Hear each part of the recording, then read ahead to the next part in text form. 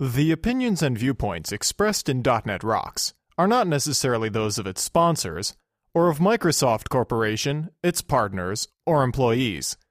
.NET Rocks is a production of Franklin's Net, which is solely responsible for its content. Franklin's Net, training developers to work smarter.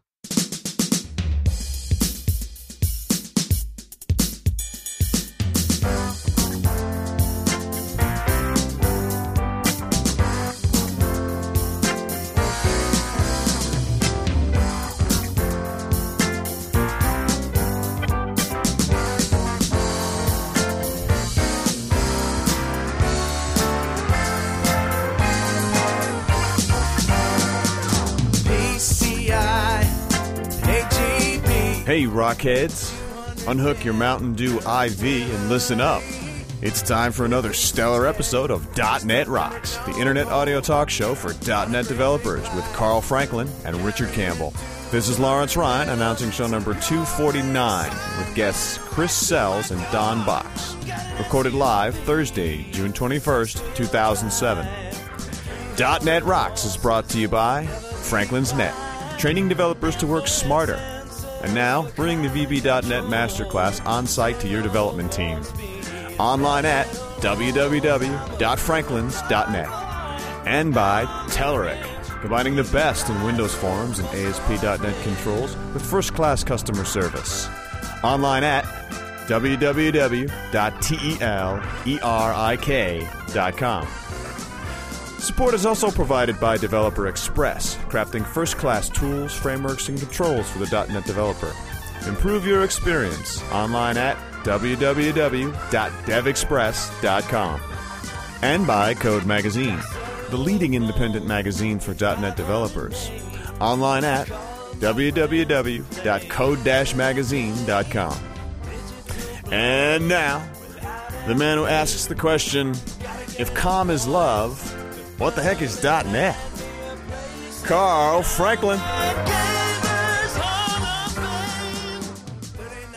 Thank you very much, and welcome back to .NET Rocks. This is Carl Franklin. I'm here in New London, Connecticut, and Richard Campbell, of course, every week in Vancouver, British Columbia. Hey, Mr. Campbell. And it turns out I was in Vancouver, British Columbia all of last week, too.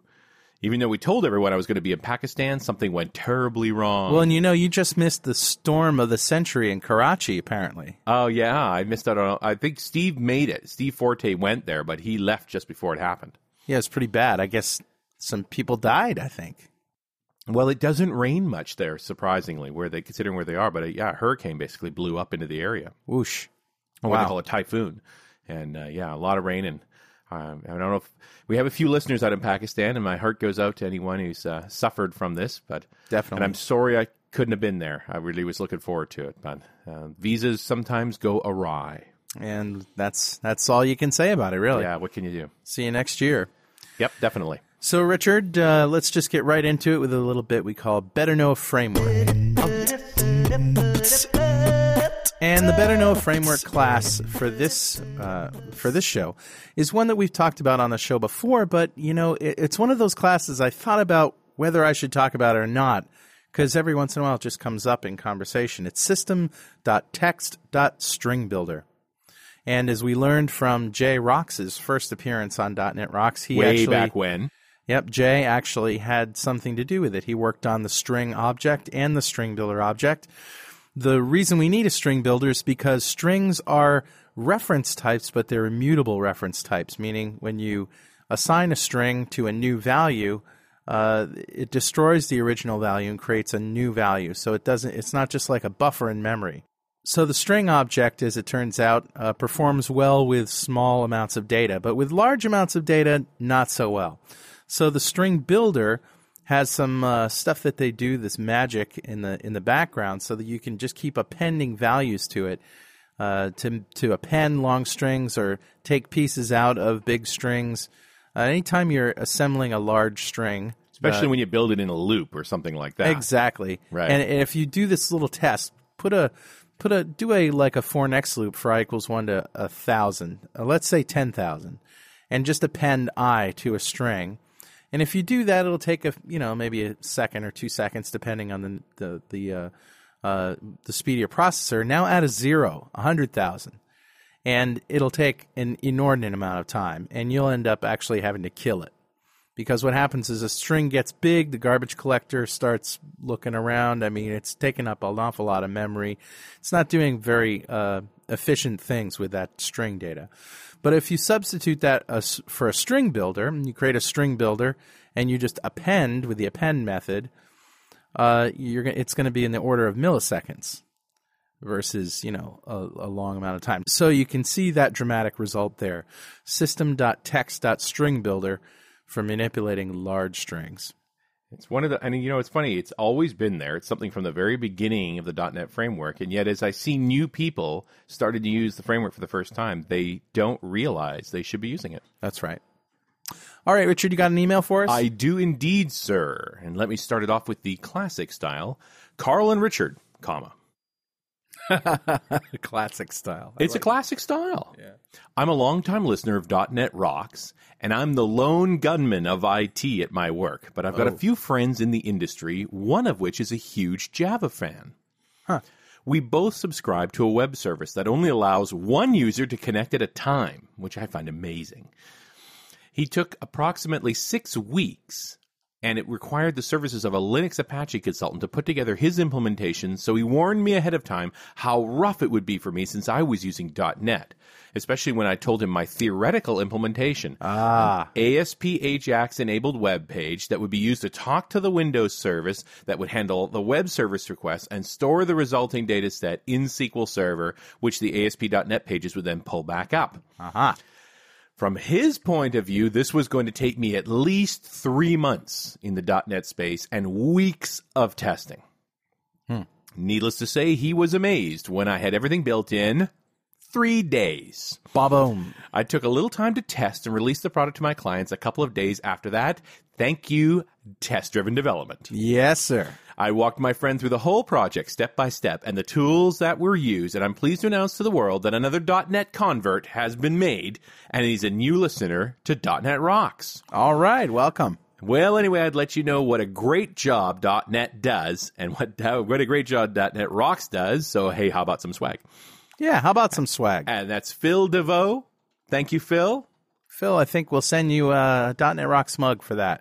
Send him 2, because you got a new listener, too. Of course. What a great idea. Silly me.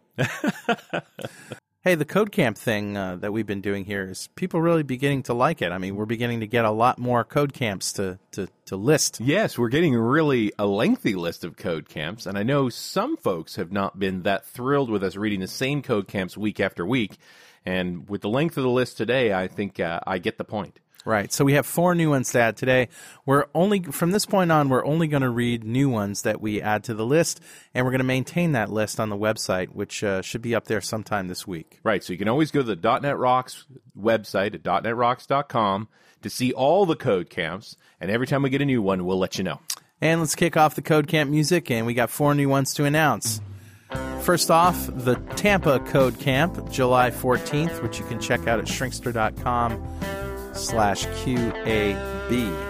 And on July 28th, the Oklahoma City Code Camp at shrinkster.com/QAC. On August 25th, the Houston Tech Fest, shrinkster.com/QAD. And finally, all the way down in October 19th and 20th, the Tulsa Tech Fest, and that's at shrinkster.com/QAE. And of course, Greg Brill is, he's got some really interesting ideas cooking up now, Richard. No kidding. Just wait till we talk about this offline. It's going to be some really crazy things, but he needs more people. More people. Yeah, and he's sucking up .NET developers, junior developers now even, that he's got in training programs. Anyone who's interested in living and working in New York City and living rent-free for a year, if you're interested in that job offer, go to shrinkster.com/KH6. All right, let's introduce our guests, Richard. Both have been previous guests on this particular show. I'm talking, of course, about Chris Sells and Don Box from Microsoft. Hi, guys. Hi. You two need no introduction, but all you got to do is go to windowslive.com and enter your names, and you'll get a plethora of information about you guys. Chris, you work at Microsoft in the Connected Systems division. Am I right? As does Don. As does Don. And you both are just constantly working on new and great things to make developers' lives easier. So, what have you been up to since the last time we spoke? I'll just leave that as an open-ended question for either of you to take on. When was the last time we spoke? Well, the last time you and I spoke was recently, but on the show we were talking a little bit about what our topic is now, which is just learning in general. But I mean, we didn't really particularly talk about book learning or paper learning, but we were talking about learning and teaching. And if I recall correctly, it was about how some of the biggest epiphanies happen as you're speaking in mid-sentence. Yes. Well, when talking to a class. Yes, I remember we were talking about, and in fact, I've been having this conversation with Don a lot lately and with publishers in general that just the state of the book market seems very different, and it has changed very significantly over the last 10 years since I entered it. And I just put another book to bed, and I don't have any plans for writing a new one. And I mean, I love the writing process because it's a wonderful way to learn. And in fact, that's how I learn things, is writing them down. That's how I make sense of my life. That's why I write a blog, is so that I can understand things that happen to me. But I'm no longer convinced that books are the way to package information. Well, is it fair to say that publishers have begun to get a little less picky about who they hire and contract with to write a book these days? No, they've been unpicky for a very long time. That is not recent phenomena. I believe the criteria then and now is author has a pulse. That's always seemed to be what it was for me. And in fact, the first time I wrote a book, I wrote a proposal and sent it to 3 publishers, expecting maybe one to say, maybe. And all 3 got into a bidding war. And it was just ridiculous because I was a nobody with no writing experience. Yeah, I actually would say, if anything, it's harder to get a book contract now simply because back in the heyday of the 90s, every publisher had 2, 3, 5 books on any given topic. So there was a lot of room for people to step up and become book authors. Now, whether they became successful at it or not is another story. Now the market has shrunk so much in terms of the actual volume of books sold. Demand there is is actually less opportunity now than there was before. And the demand is lower, obviously, not that the supply is greater. Yeah, demand is down, so supply is shrinking as well, which means you need less authors. And of course, there's a really good reason that demand is shrinking, and that's because we have this wonderful, good enough information resource known as the internet. Yeah, it's. I would say there's 2 phenomena on the internet specifically that kind of obviate the need, some of the need for books. One is the quality of search. I mean, we all know that there's many high quality search engines. Yes, both of them. Yes, and the second one is actually the emergence of people the ease with which people can publish content now. I mean, back in the 90s, you need an FTP account to a server to upload some HTML. Now with, all of these content blogging engines, it's much easier for somebody to get into the publication on the internet game. And that's strictly goodness. And there are still people, though, that publish ebooks. Remember the ebook phenomena? Although not as many, I must say. I don't see a lot of ebooks anymore. The only one I ever talked to in real life who ever did that and had any amount of success was Dan Appleman. I was just going to mention Dan. And apparently he said it was just a really ruthless market because there's just not the sales and distribution channel that there is for regular books. I mean, regular books make it onto your local bookshelves because publishers have armies of salesmen that take their catalogs of upcoming publications to all of the chains and the bigger, well-known mom and pop stores and actively sell. And you don't have that. Well, the reason Dan was, I think, moderately successful is a fair characterization, is because he had so many marketing vehicles already set up. Right, I mean, for all his consulting and software sales, he just piggybacked his ebook sales onto that. Right. Well, he's Dan Appleman. He's so well known. It's almost a reflex to buy an ebook from Dan. Well, and he's also been so generous with information. I mean, you'd feel like killing yourself if you were to like copy and steal his material and pass it on, publish it on your website. Well, except, I mean, I've found major portions of both books and blog content published on foreign websites. Oh, well, speaking of that, somebody sent me a link once because my book was among them, or my internet programming book.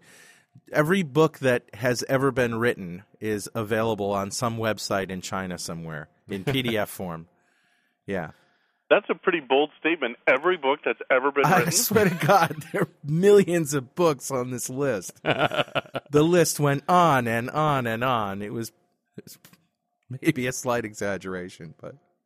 So do you have a tiny Earl? No, I got rid of it. I didn't even want to know it. Well, I figured if he deleted his reference to it, then nobody else would ever go there. Exactly. Yeah. Isn't that how it works? So, this isn't just a problem that's localized to books. Magazines have been feeling the crunch from blogs and everything. Technical magazines specifically, which is what we're talking about. And, the big magazines, they still do, and they're still available, but they're certainly not considered the profit centers that they once were. Wow, because, I go to Barnes & Noble and Borders, which are kind of the two local bookstores. And if I go to the computer magazines, it's mainly game magazines at this point.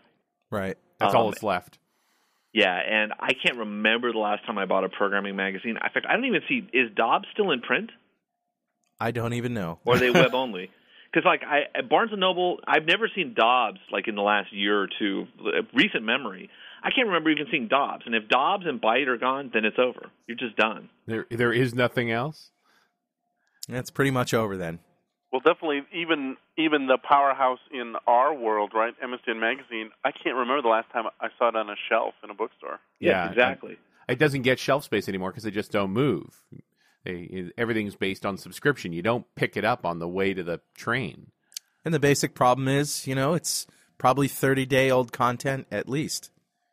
Well, the funny thing is, I mean, there's really no reason to subscribe anymore either, because with an RSS feed, you get it just as soon. It's not sooner. But also chunk I actually want it in. I go into a book to find 3 pages of the reference code that I'm looking for. I can find that so much easier on a blog, and I can cut and paste it. Right. So before, I think it was Carl who characterized this as a problem, right? It's a problem. For the publishers. Yeah, it's a problem for the publishers. But, right. Is it a problem for the developers? No, I certainly don't think so. You don't see any downside? For me personally, I can't say for all developers, but I was never one who went to a book for code. Well, I'm with you, but do you go to a book? Have you ever gone to a book for anything else? Do you of course. Still go to a book for anything else? But the books I tend to read now are more like Code Complete. They're more like, the more philosophical books, or the more, knowledge or wisdom books, you might want to call them. So not specifically technical books. Have you abandoned technology-specific books altogether? Well, first of all, I'm not the best candidate for this question because much of my work has to do with audio now, as opposed to development for other people. So I'm not your typical contract programmer. So well, the reason I asked that is because I found that a bunch of the programmers that I have contact with have largely abandoned books and magazines as even on the list of possible places to get information. Not a place they're going to look. I mean, it's funny because I don't know how you do it, but if I dig into a new technology, I'll go to the bookstore and buy, 3 or 4 of the books on that topic. And then I'll read them in a week or two, and I'll probably put them on a shelf and never pick them up again. And then the internet is my reference from then on. But I use it to pick up the Zen. Yeah, I certainly only look to books for Zen. And it depends. I mean, often If it's a technology, I usually don't even bother to buy a book at this point. The WPF thing is kind of interesting. I own now every WPF book ever written, but it's only because, two of my best friends wrote some, and, there's all this controversy, so I got to know every one of them if I'm going to, engage in the discussion. But, that's an outlier. I just don't buy technical books, right? If it's a technology, I'll pick it up on the internet or I'll go talk to people. If it's a field like, knowledge representation, yes, I'll absolutely spelunk the canon and pick up, everything I possibly can. And yes, I read it and get the osmosis and get the Zen. But I never go back to it. Right, exactly right. You never go back. Yeah, and that's a big difference. The notion of a reference book is just almost nonsensical at this point. And that's basically, I learned programming from reference books. So, back in those days, that's what you did. Yeah, you didn't have tutorial books. You just had the instruction reference for the 6502. Pretty much. That's what you had. Yeah, I think I read the page on indirect indexed addressing a dozen times before it made any sense at all. Yeah. I can't say the same, but I can think of a few others like it that I have. It was a 6502 thing you wouldn't understand. No, it was the beginning of the Apple inferiority complex right there. So the question is, what? So I'm less concerned about the publishers because I'm not a publisher. But I am an author. I consider myself an author, and I like to write. Am I only to? Should I find a new format for my writing? Well, blogs have been around for a while, Chris. You have one. You should probably know the answer to that question by now. Well, I have, and I certainly write my share of blog entries, and a number of them are technical. I find a blog really handy for little short snippets, and not really so great for, longer stories. A chapter. Yeah. Yeah, Don, you've abandoned book writing altogether, at least for a number of years. Yes. What do you think about all this? Well, look, I have plenty of opportunity to scratch the writing itch. As you know, internally on our team, we actually write, a fair amount of prose as part of the design and dev process. So, in terms of technical narrative and exposition. I get a great opportunity to do that internally. And for me, what I'm trying to accomplish now, it's more leverage than me writing a book on some technology that's already been built or on French philosophy, right? Which is, kind of the writing a design patterns, Martin Fowler style book. It would bore me to tears. I just couldn't write it. And writing on Indigo, it would have been natural for me to write the Indigo book. Like Chris Ann wrote the WPF book and Dharma wrote the WF book. But it's it's just not all that leverage for me. It's not a great use of my time, and I just can't justify doing it. Whereas the writing I do is internally focused. And look, when we ship, it'll eventually get morphed into the doc set or into a book. But at this point, I'm using writing for other means. It's basically a way for me to focus my own design efforts because there's nothing more embarrassing than having to explain your technical design. And realizing, oh my God, the story sucks, and that's usually a good indication that the design is flawed. Yeah. So for me, that's what writing serves. In terms of writing a 300 to 500 page book, God, I hope I never have to do that again. Well, one of the major reasons why people do that is to have a big resume, right? Nothing says your stuff like a published book, except to other authors. Right. Yeah. But you can't tell me Essential Calm didn't have an impact on your career, Don. Oh, sure. It was great, but I've done that, though. right? I don't know that I ever need to do that again. Right? A good friend of mine, Dan Weston, who we used to work with, wrote, a couple of really influential Mac programming books in the mid-'80s. And he told me, I never have to write another book again. I've written a book. I've gotten over that bar. And even though, Mac programming in 68K is, a dead art. Apple's gone through 2 processor changes since then. Right. Dan doesn't feel compelled to write another book. And, in terms of resume building, it's just not, it's not the most leveraged thing. So writing the first book is a triumph? The first book is useful.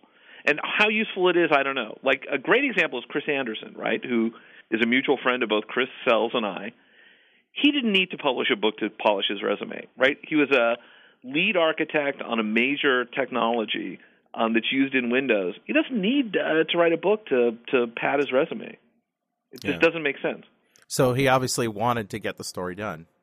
Yes, but I would have to say, I love the idea that Chris wrote that book simply because having the opportunity to tell that story makes him a better architect on his next project. Oh, don't get me wrong. I'm thrilled to death he wrote that book, and it is one of my favorite books of the last 12 to 24 months. And I believe there was a lot of benefit for him in terms of the catharsis of getting that process done in his own head.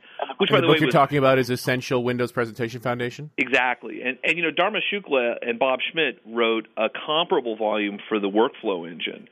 And when Dharma wrote it, he told me, this was his catharsis, right? This was his last chance to get the design and the motivation and the rationale out of his head into some concrete artifact so he could move on. And what's interesting is Chris Anderson no longer works on WPF and Dharma Shukla no longer works on WF, right? And writing those books was very cathartic for them. So on that front, I can see that it's useful, but neither one of them needed it on their resumes. Yeah. Well, in the days were different back then. I mean, that's when I was writing books, that was one of the major reasons why people did, is because it did set you apart. But now the market got so flooded with books for a while there that it just it doesn't make any sense anymore. There seemed to be a point where publishers figured out that they could take 800 pages of anything and a CD and sell about 5,000 copies. Yeah. Really based on the title and nothing else. Mm-hmm. And they could also get the finest book known to man, and they'd sell about 5,000 copies. It really seemed to be very little motivation for quality books. Well, I mean, books are like anything, right? It's a hit-based business. I mean, you have to have a number of. It's about timing and tone and the right set of topics that people really care about. And if you can strike that chord, then you can have a bestseller. Arguably, obviously, Essential Comm was, and several of the Petzold Programming Windows 3.1. Obviously, I mean, there's lots of books that you can hold up, but that's still only a tiny percentage. Just like your average movie theater, shows Shrek 3 in 3 of their 12 theaters. It's a hit. So are you ready for the big news? Telerik is taking the wraps off 4 new product updates. RAD controls for ASP.NET, RAD controls for WinForms, the first official version of the Telerik reporting tool, and a brand new suite codenamed RAD Controls Prometheus. And you guys think I don't sleep. Telerik's tools have always been great, but I think this time they've outdone themselves. Well, here are the details. Prometheus is built on top of Microsoft ASP.NET Ajax, and it'll become the successor of RAD controls for ASP.NET. Just as ASP.NET Ajax will be the future of ASP.NET, RAD Controls Prometheus represents the future direction of all new Telerik development tools. This new suite of controls will also pave the way for seamless integration with Microsoft Silverlight, formerly WPFE. The WinForms suite aims for the stars with powerful new grid, chart, and tree view controls. For me, it seems like a major player on the WinForms market. Another intriguing addition to Telerik's portfolio this spring is Telerik Reporting. The product introduces a new level of development experience, which Telerik collectively calls easeability, a naturally intuitive, mouse-only approach to generating Windows, web, and PDF reports. And if that's not enough, go to www.telerik.com to check out what's new with Telerik's renowned RAD controls for ASP.NET. Let's talk about the monetary aspect of this. Obviously, somebody's going to sit down and write, a long story. They're going to want to be compensated for their time. Then there are a number of people who make their living off blogging, not just in our industry, but in many industries. Do they really? I mean, from the ads? Yes. Outside of the .NET world, there are lots of people who blog about, politics and everything else. that make their living off of the revenue they get from ads, Google AdSense, whatever, that get placed on their blog and in their feeds. And do they only make their living from the ads, or do they make their living from I hear ads? stories. I hear stories all the time. People who blog for a living. Wow. But I think it's also almost mythical, that you would make a breakthrough. And getting back to the issue here, does anybody make a living off of technical book writing? Yes, Petzold? Charles Petzold. Charles Petzold has stated, "This is how I make my living." And I know there are a few other people in that equivalence class. Well, I always thought Petzold made a living off of being Charles Petzold. Yeah. No, the money just I don't comes think, to him. Yeah. I don't think Charles makes a lot of money like on the speaking circuit. I mean, when Chris and I were, prior to Microsoft, we made, well, I'll speak for myself. I made a crap load more speaking than I did writing. Yeah, I mean, it was speaking and consulting and even training was much more lucrative than writing. But writing, it was a 600-page resume, right? And it facilitates all of that other stuff. It was an enabler. Yeah. Yep. And arguably, for the developer on the go, right, the hired gun guy, the blog is today's equivalent of the book. Right. Yes. I mean, I don't think Scott Hanselman, if he was an independent consultant, ever needed to write a book. His blog would speak for itself. Yes. Although he has. And his podcast. Yeah. But that's all part of his blog, right? Sure. I mean, it's all online content for his website. Yeah. Well, so it's not necessarily a good story for publishers, but it's a good story for developers and certainly a good story for anybody who likes to write. You may not make a lot of money at it, but all right, there's that issue. Is there anything else to say about this? Well, here's the interesting thing. I mean, is it really the case, right? We have this problem with TiVo, right? If TiVo if everyone had a TiVo and nobody watched commercials, we couldn't have television because it's the advertisers that pay for television programs. That's right. Right. So similarly, if everyone writes a blog and no one writes a book, when's the last time is it the case that the zen of a technology is available on the web?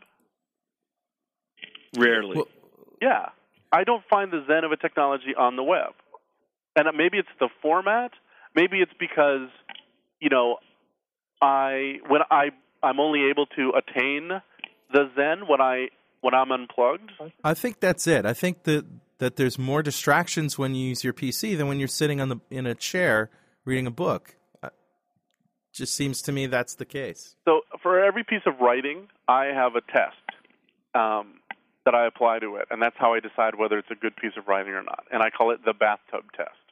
And the bathtub test is whether a piece of writing gives me all of what I want to know as I'm reading it, right? Does it show me the right snippets of code? Does it show me the right output? Does it show me the file formats? Does it connect the dots for me in a way that I can get sitting in the bathtub reading that piece of writing without typing the program in, running it to see what the output is, searching on the web to get more information?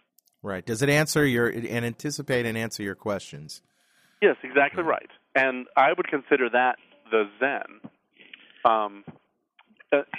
And so by definition, right, anything that only is available on my laptop doesn't pass the bathtub test because, I might drop it.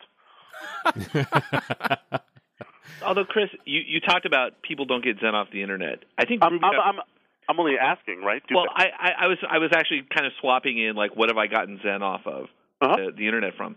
Look, I would actually argue Ruby on Rails, most of the zen communicated to the world has not been on books. Right? Well, certainly I don't get the Rails zen from reading any of the books I got. I never have been able to get the Rails zen from the books. I did at the conference, though. Yes, but I also believe, I picked up Ruby and Ruby on Rails from reading web content. And that's where you got it. Yeah. So what you're I saying picked it up from listening to podcasts, actually. I can't listen to podcasts. I'm not patient enough. Can't stand them. Cannot stand them. And I know I'm actually, speaking into a microphone that's going to be played back to other people. I will never listen to this. Well, I learned it actually by recording Hansel Minutes with Scott. That's the first exposure I had to Ruby in Ruby on Rails. So it's funny. So Scott is definitely the only podcast I listen to, and I do it because I do it when I'm like mowing the lawn or doing the dishes. Right. I need something to entertain me. Don't they have NPR in Portland? They do, but my phone doesn't have an FM radio on it, so I'm stuck with MP3s. You know, Zune has FM receiver in it. Does it really? That sounds really cool. And they have pink Zunes in the company store right now. Pink Zunes? Awesome. Yeah. Chris, there's also the issue that all NPR content is podcast. No, I understand that. I could download that too. And, of course, I do also get that stuff all through my media center.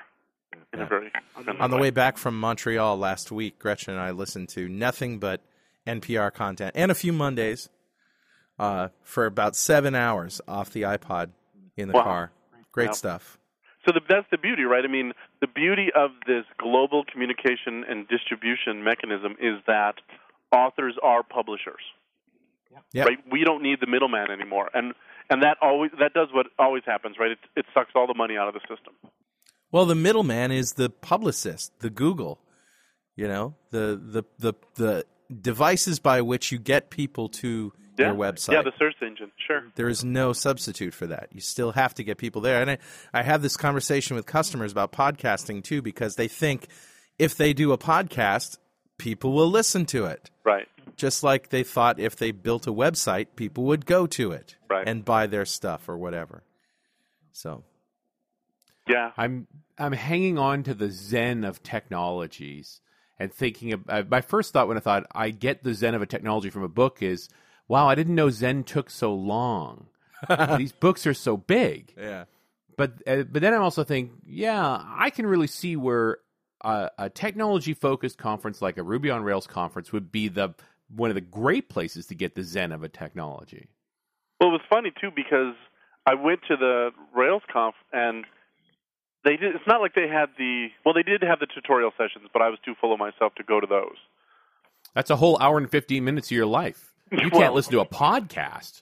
Well, it was a whole day, right, of tutorials. But it was funny. I was able to get to the Zen by going to all these talks, which all had an assumption at the center of them. Right? They were all building on a set of core assumptions. And just listening to a variety of talks, I was able to kind of reverse engineer what would have been said at the tutorials. Right? And that assumption being that you're familiar with the technology. Well, I was only passingly familiar with Rails. Well, but I was thinking that's what their assumption was. Yeah, they think they're talking to them. Yeah. But and it makes sense to me that would be the Zen. I mean, the worst way to get a Zen is for having somebody say, "Let me start at the beginning." I don't know. I mean, think of the first chapter of Essential Com. That's probably the best example of technology Zen that I can think of. Well, what strikes me as kind of interesting, Don, you say you don't have the patience to listen to podcasts. Is that because the quality is bad, or is it because a half an hour of your time to determine whether or not you get the Zen is not worth the investment? It's certainly the latter. I'm a pretty efficient reader, and I find I can plow through prose pretty quickly. And having to listen to the spoken word is just so inefficient that it's pretty tough to sit through. What about the 1.5 speed on? Even with 1.5 speed. Wow. But you could actually get it faster from a book. Absolutely. Actually, the best is online. Book is actually also okay, mainly because I've got 44 years. Well, I wasn't reading as a baby, but I started reading probably around 6 or 7. So maybe 35 maybe to 40 years 7:30. worth of experience plowing through books. I kind of know how to do that at this point in my life. But yeah, definitely the written word is so much better than the spoken word for me.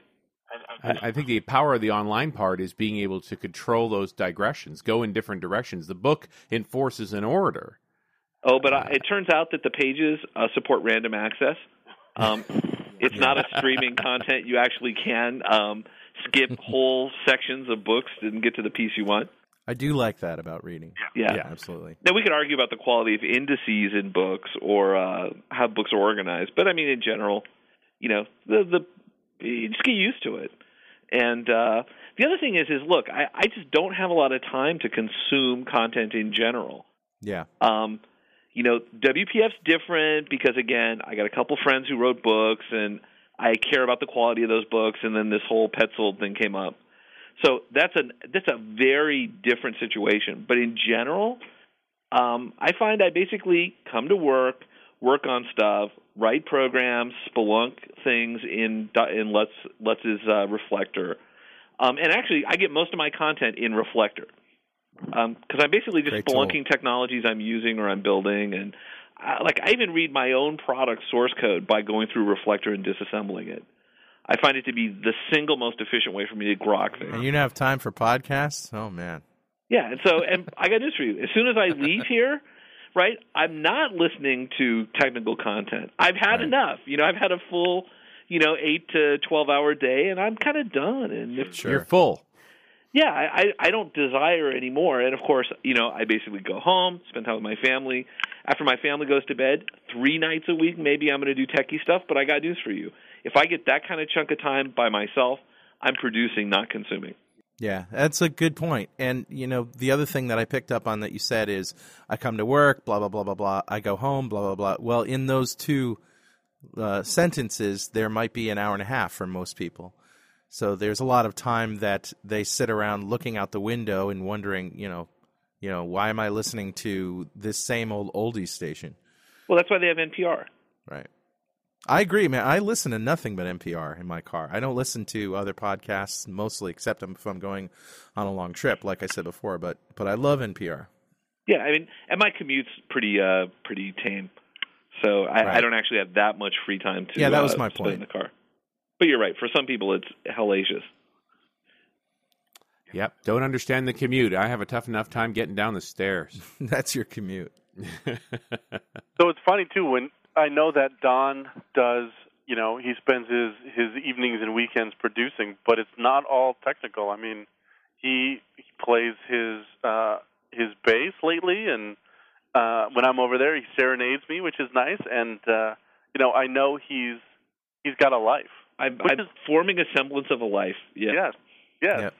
And I'll tell you, I mean, putting this book to bed has been wonderful for me because I think I signed my last book contract about 4 years ago, and I haven't had felt any need to sign another one, except I started a novel over the weekend, and really? Man, I'm going to try producing something in that vein and see what I feel about that. Wow. Well, it's not like you can't not write. Yes. Well, that's the problem, right? I can't not write. I have to write something. And are any of the characters based on people I know, Chris? Well, actually, There are 3 of your personalities, Don. I'd have to say that the heroes are definitely geeks in this book. Yes. That's fair. Interesting. So we're not going to hear any more about this, are we? Are you going to write it on? Are you asking him? No, Are you going to publish the book under your own name, Chris? That's the current plan. Are you worried? No, I just want to know if I will actually be able to recognize the book in a bookstore, whether I should start buying, kind of techno fiction in about a year, kind of in hopes of figuring out which one is the Sells book.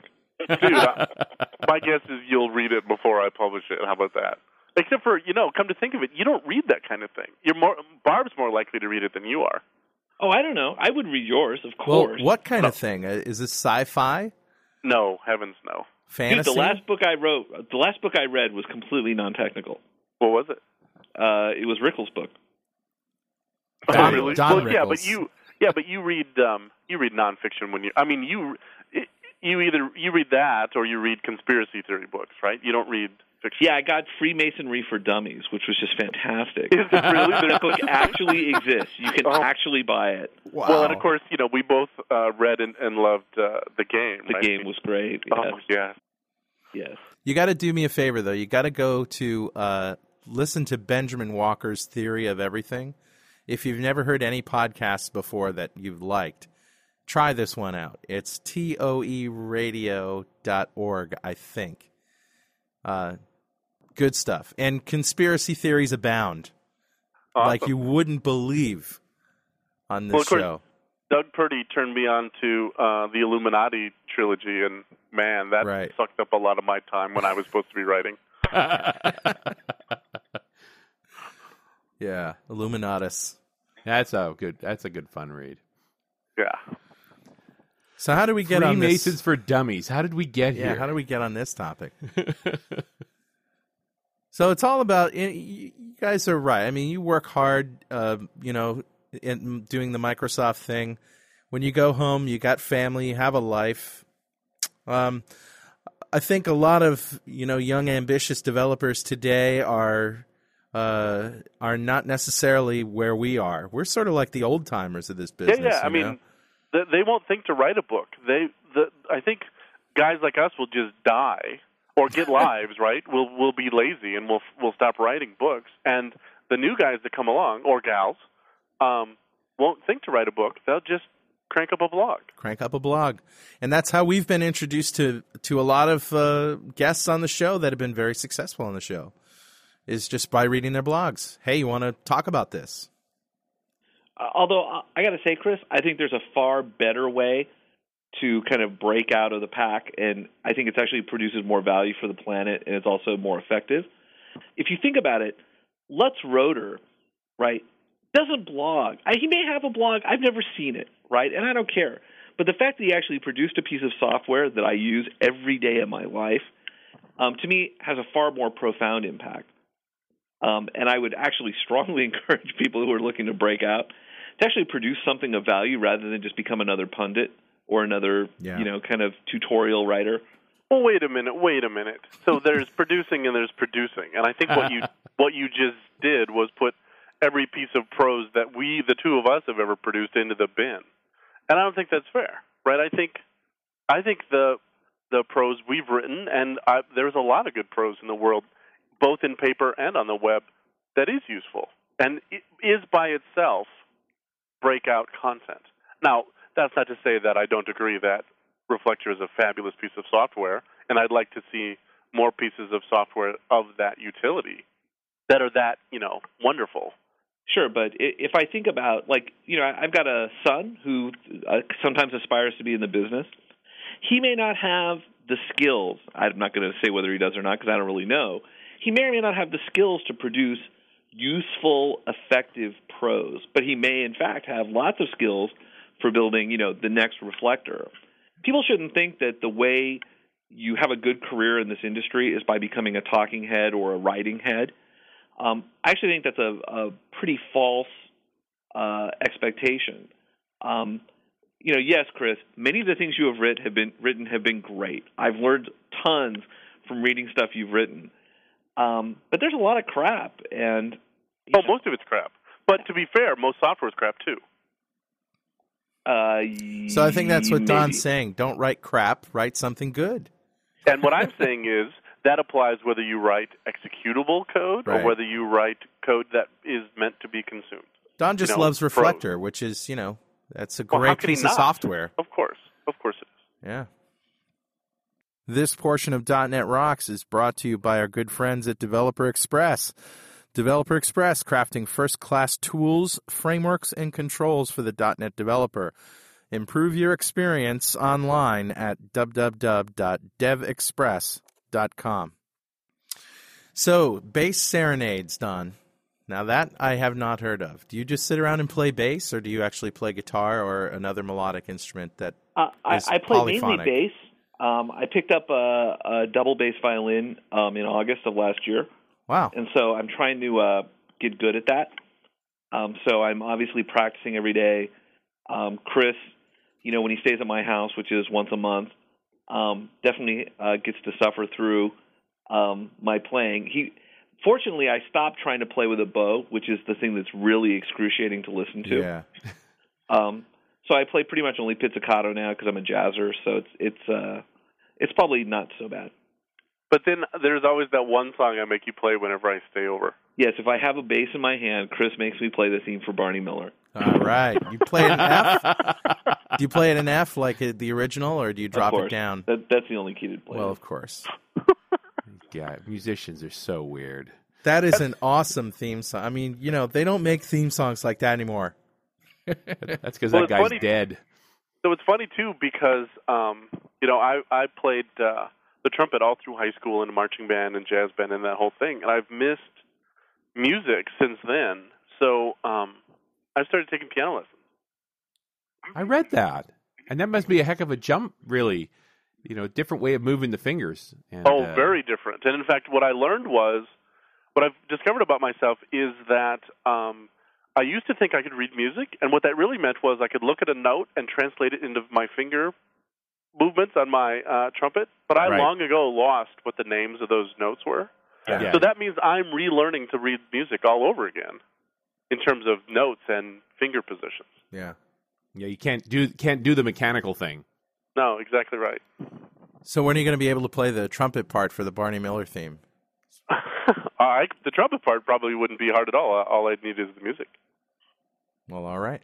But the piano part. Much has been said, and I hear it every day. Musicians, computer programmers, they have this common bond, or many seem to be both. And I think what I'm getting out of it these days, and everybody tries to explain this, and I've explained it to death on this show. But the thing I'm getting out of these days is that the computer is so abstract, yet it's so precise.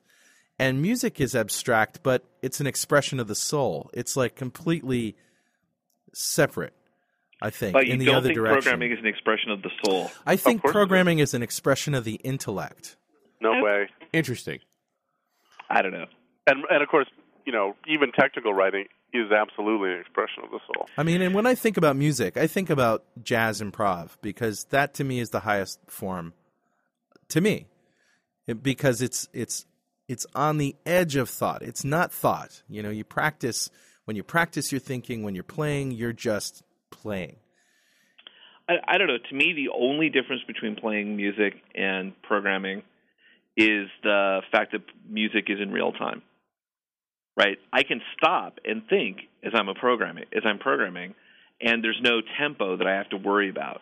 In music, it's basically real-time math. Well, unless you're programming MIDI scores or whatever, in which case it sounds like programming, right? Sure. Yeah, I don't know. You know what I'm observing, though? We're not talking about our work, Chris. This whole show has kind of deteriorated into what are the personal lives of Chris and Don, as if that actually matters at all to the world. Oh, I think that you have a lot more fans than you think you do. Yeah, but, for what it's worth, Chris and I actually have jobs. We actually are working very hard to produce a piece of software for Microsoft that people will actually use. And hopefully people will like it as much as Reflector, as we like Reflector. Yeah. All right, well, let's talk about what you're working on these days. No, we can't. That's why we're having to have a board conversation. It was just an observation, not a recommendation for a remedy. No, it's just if we were doing the show in 6 to 12 months, it would be a very different show. Let's go back to talking about bass playing then. No, I don't think we talk about that much at all then. But remember, right, the topic of the conversation was the state of the developer education market, right? I mean, we had sort of put that one to bed. I mean, we did. We said that publishers are screwed, I believe, is the summary of much. that topic. Pretty much. That was the technical term. Well, and 12 books in 12 years, which at some point I'm thinking you weren't learning. Why did you keep writing them? Well, the only reason to write for anything, right, whether it's a blog entry or a piece of code or a book, is because you can't not, right? It's an expression of the soul. And that's why I kept. Plus, apparently it turns out writing my signature on the bottom of book contracts is also an expression of the soul, and I couldn't stop myself. So what are you telling me? After 12 years and 12 books, your soul's empty and you're not going to do it again? No, it's just it's that it doesn't seem that the medium appreciates the effort anymore. Oh, okay. Right? So I have things I want to say, but not in that medium anymore. So then the question is, what is the medium? And I just don't think it's the blog. I don't know. I mean, it's the blogs by definition, my definition, don't pass the bathtub test. Right. Maybe it's the USB controlled lava lamp. Maybe that's the. Funny, I was thinking about USB ports in the head when Dom was complaining about the speed of learning. Well, I'm finding one of my favorite venues for teaching, and I get a lot of opportunities, kind of one-on-one, is just discussion. Right? Somebody will come to me and say, "How does this work?" And that's my favorite form of teaching, assuming I know the answer. If I don't, it's a lot less satisfying. And I immediately envision a whiteboard in the equation. Oh, absolutely! You can't think without a marker in your hand. Oh yeah, that was one of my basic tenets as a consultant was Monday morning, the first half of the first day at a minimum, no computers at all. Get on the whiteboards, draw out for me what you're doing. Because if you don't know how, if you can't, how the heck can you build it? Sure. Yep, you need the giant cocktail napkin, or else you can't get any work done. Yeah, that is the basic measure, and an interesting way to learn. It's just not terribly efficient. I think it's effective, but not efficient. Doesn't scale. Right. Uh-huh. That's strange, Chris. I never use a whiteboard, or I very rarely use one, but I use a text editor all the time. Emacs, sure. Right? No matter what I'm doing, I've got a text editor open, whether I'm taking notes or just sketching out ideas. Or giving a talk. Yeah, we're actually giving a talk. Yeah, that PowerPoint thing's highly overrated, too, but that's another story. Let's talk a little bit about, in the context of teaching, something you guys know a little bit about, egos.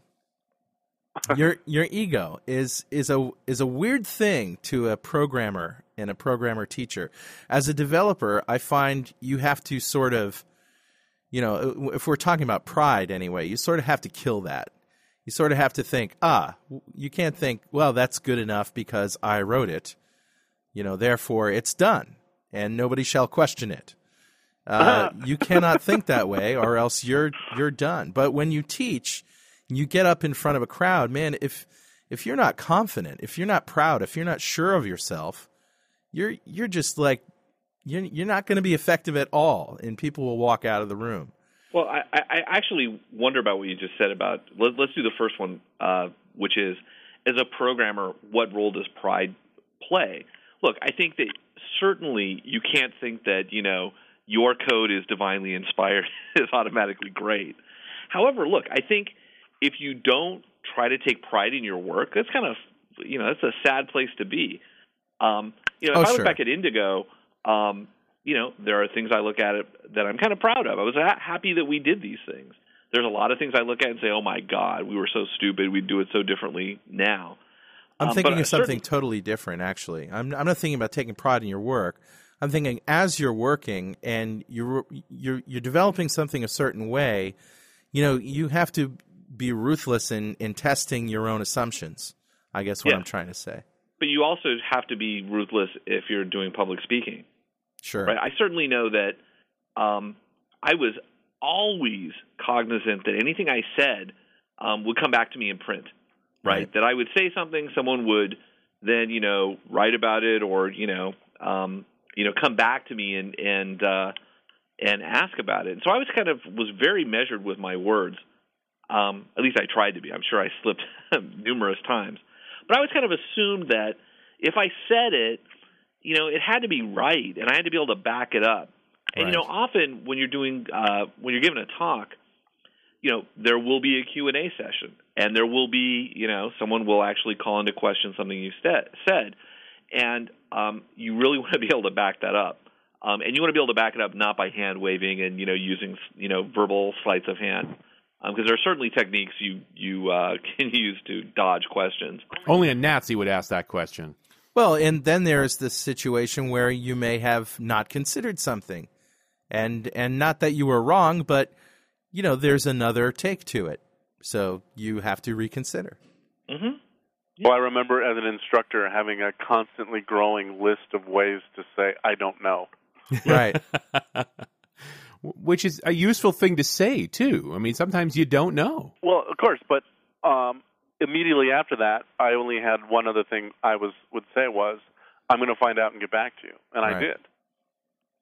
But there was one talk where I was just a monkey, but the bits had changed out from under the speaker, so I was typing away, and the final culmination of the demo didn't work. And like I say, I wasn't the main speaker, and we figured it out 10 minutes after the talk was over. Yeah. Oh. But I wanted to go to each and every one of those people's houses and tell them, this is the thing that we didn't know at the time. Even though, like I say, it wasn't my talk. I was just a monkey. I felt so bad. I still remember that day. There's a little element of obsessiveness there. What do you mean little?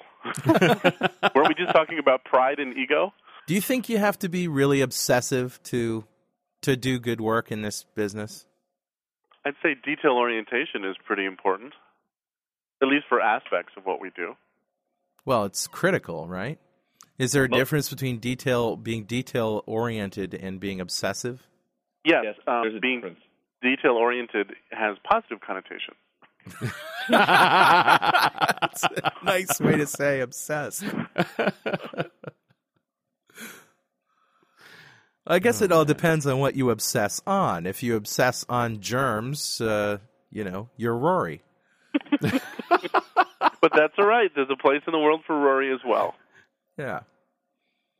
If you obsess on, the spec to whatever technology you're currently learning, you're probably in a good place. But I don't know.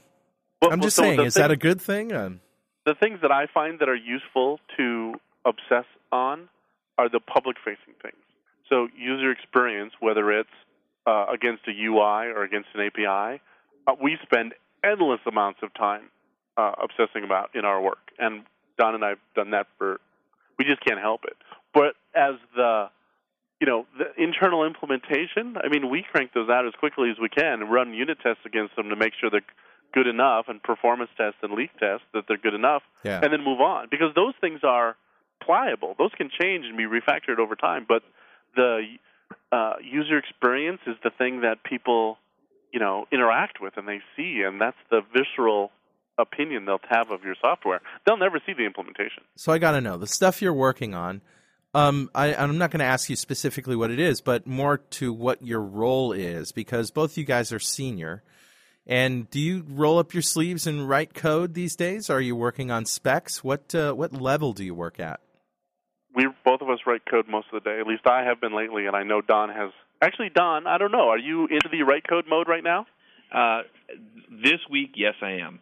Yeah. I've had a few other distractions that have kept me from writing code every single day. But in the steady state, I write code every day. But it's also, like you said, a lot of pros. You guys are writing stories about the technologies you're innovating on, right? I think stories might be an overstatement. What we try to do on our team is have a certain discipline about the way we do our design work, which is we produce effectively 3 pieces of documentation for everything we do. One is the priors, where we basically document kind of the prior art in a given space, as well as how our technology, how our solution in that space differs and relates to that work. The second thing we do is we actually write the conceptual overview, right? Here's how one thinks about this thing we're building, including often, almost tutorial-like content of here's how you write programs against this piece of technology. Then the last thing we write, which honestly is the last thing we write because we haven't written much of it, is the actual kind of like API reference material. We were better at that earlier in the project. That's the one where I think we've slipped the most. But that writing kind of goes hand in hand with coding. And I found when I was working on the last one of those documents I was working on, I was kind of intermixing. It was like, oh, this part of the story sucks because this design was actually kind of stupid about this thing. Let me go fix the design, and then I'll go write the solution. My favorite was when I actually just write the way I wish it was, and then go make the bits match the story. I love that style. I think there's a lot to be said for that. So it's I would say that it's the overview part that, to me, that's the most important part, the overview. You have to understand the prior art before you can dive in. But the overview is kind of our story, which is here's the thing that we're producing that people will interact with, And the story is a wonderful way. If we can tell a nice story about the thing that people are interacting with, we know our design. I mean, that gives us a measure of quality on our design. And if we can't, then we do it way before anybody ever interacts with the thing. That's the beauty of the system that we've kind of evolved that I love. You spoke about the APIs being the last thing that you write, the APIs, the SDK. Have you seen the Virtual Earth Interactive SDK or had any part in it? No, Nope. I have not. Well, I just pasted a link to you, Chris, dev.live.com/virtualearth/SDK. They did a very nice AJAX-enabled click-around, click-through SDK on the web. And it is, because it's visual, it's easier to do this way. But really wonderful. I wish I had seen more SDKs documented this way. Well, I'll take a look. Well, the upside being, of course, that you can operate it. Right. Which is, what better way can you do? All right, I got a trick for you. Let's pull a bunch of these things together. Book writing, magazines, writing code, and obsessive behavior. To quote Paul Valéry, the French poet, a poem is never finished, only abandoned. Right. So, in the paraphrase, you're never done any of these things. It's just that you ran out of time on your writing contract, so you had to finish working on it. Oh, well, it's more like, you ran out of time on your writing contract, so you had to start working on it. Oh, you mean it's due? I guess I should get started. I'll get right on that, yeah. Yeah, I mean, you're right. I mean, like any creative work, you can always keep going. But part of the creative process is knowing, the point of diminishing returns. And in fact, unless you're really, really careful, if you keep working on it, you're just going to ruin it. Yep. Good point. Actually do damage in the end. Yes. You have to know when enough is enough. Yeah. Well, I've read plenty of books like that could have been done in 100 pages, but were instead 400 pages. It's just that the 100 is right in the middle. Yeah. More often, the publishers push back on that, saying, no, it's not big enough. I've had that happen. Oh, I never. You have the opposite problem. I tend to be. I have a trouble with being wordy, and I have very few publishers saying right. It really needs to be. This feels like a B. Can you heft it up and add some charts? Right? That doesn't happen. No, I think the question comes along the line of, I'm sorry, we don't have a binding machine big enough for this. That's right. And I don't want to make 2 volumes. Yeah, I've actually heard I haven't run into that particular problem, thank God, but I have heard of authors that do. And in fact, I had an author tell me that the other day, that they have to move to a binding and they have to keep their book to under 1,800 pages. And I'm like, dude, if you're at 1,800 pages, you should just embrace it. You just keep going, baby. Well, let me wrap it up with this question to Don. So, Don, I know that we haven't played in a long time because of whatever reasons, legal reasons, we can't parody songs or whatever and get away with it. But would you be interested in getting the band back together if I were to say maybe hook up with Ted and write some original music? I'm always happy to play with Ted and you. Good. Well, I'll keep that in mind. Maybe we could even do it over the internet by trading WAV files and things. Oh, yes. That would give me a reason to go buy Pro Tools. All right. Virtual band. We could do the virtual band. Well, yeah, we could do that. There is hope. There is hope for Band on the Runtime. We will rise again. I look forward to it. All right. Any last minute shout outs you guys want to give to anybody? Thank yous or anything of the kind? Buy Charles Petzold's book. You mean the one that's in competition with Chris Sells' book? And Chris Anderson's book. Chris Anderson's book? I think everyone should buy every copy of those and come to their own conclusions. Well, okay. Read them all. You should not believe all this crap you read in the blogosphere about all these books. What you should do is buy yourself a copy of all 4 and form your own conclusions. That's exactly what you should do. So everything we just said about books being irrelevant, just ignore that and go buy these books. Well, look, WPF, the technology, it takes 4 books to actually understand it. So, I see. Is that right, Chris? Oh, I would. No, it only takes one. The question is, which one? Yes. Which one is the big question? All right, guys, we got to get out of here. Thanks. Thanks a lot for hanging out with us for an hour, and we'll see you next time on .NET Rocks.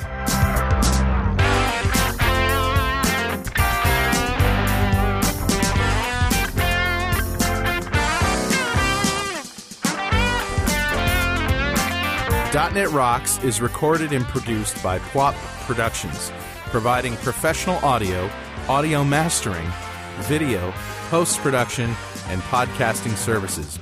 Online at www.pwop.com.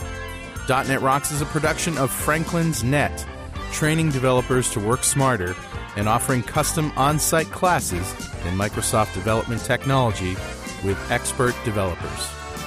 Online at www.franklins.net.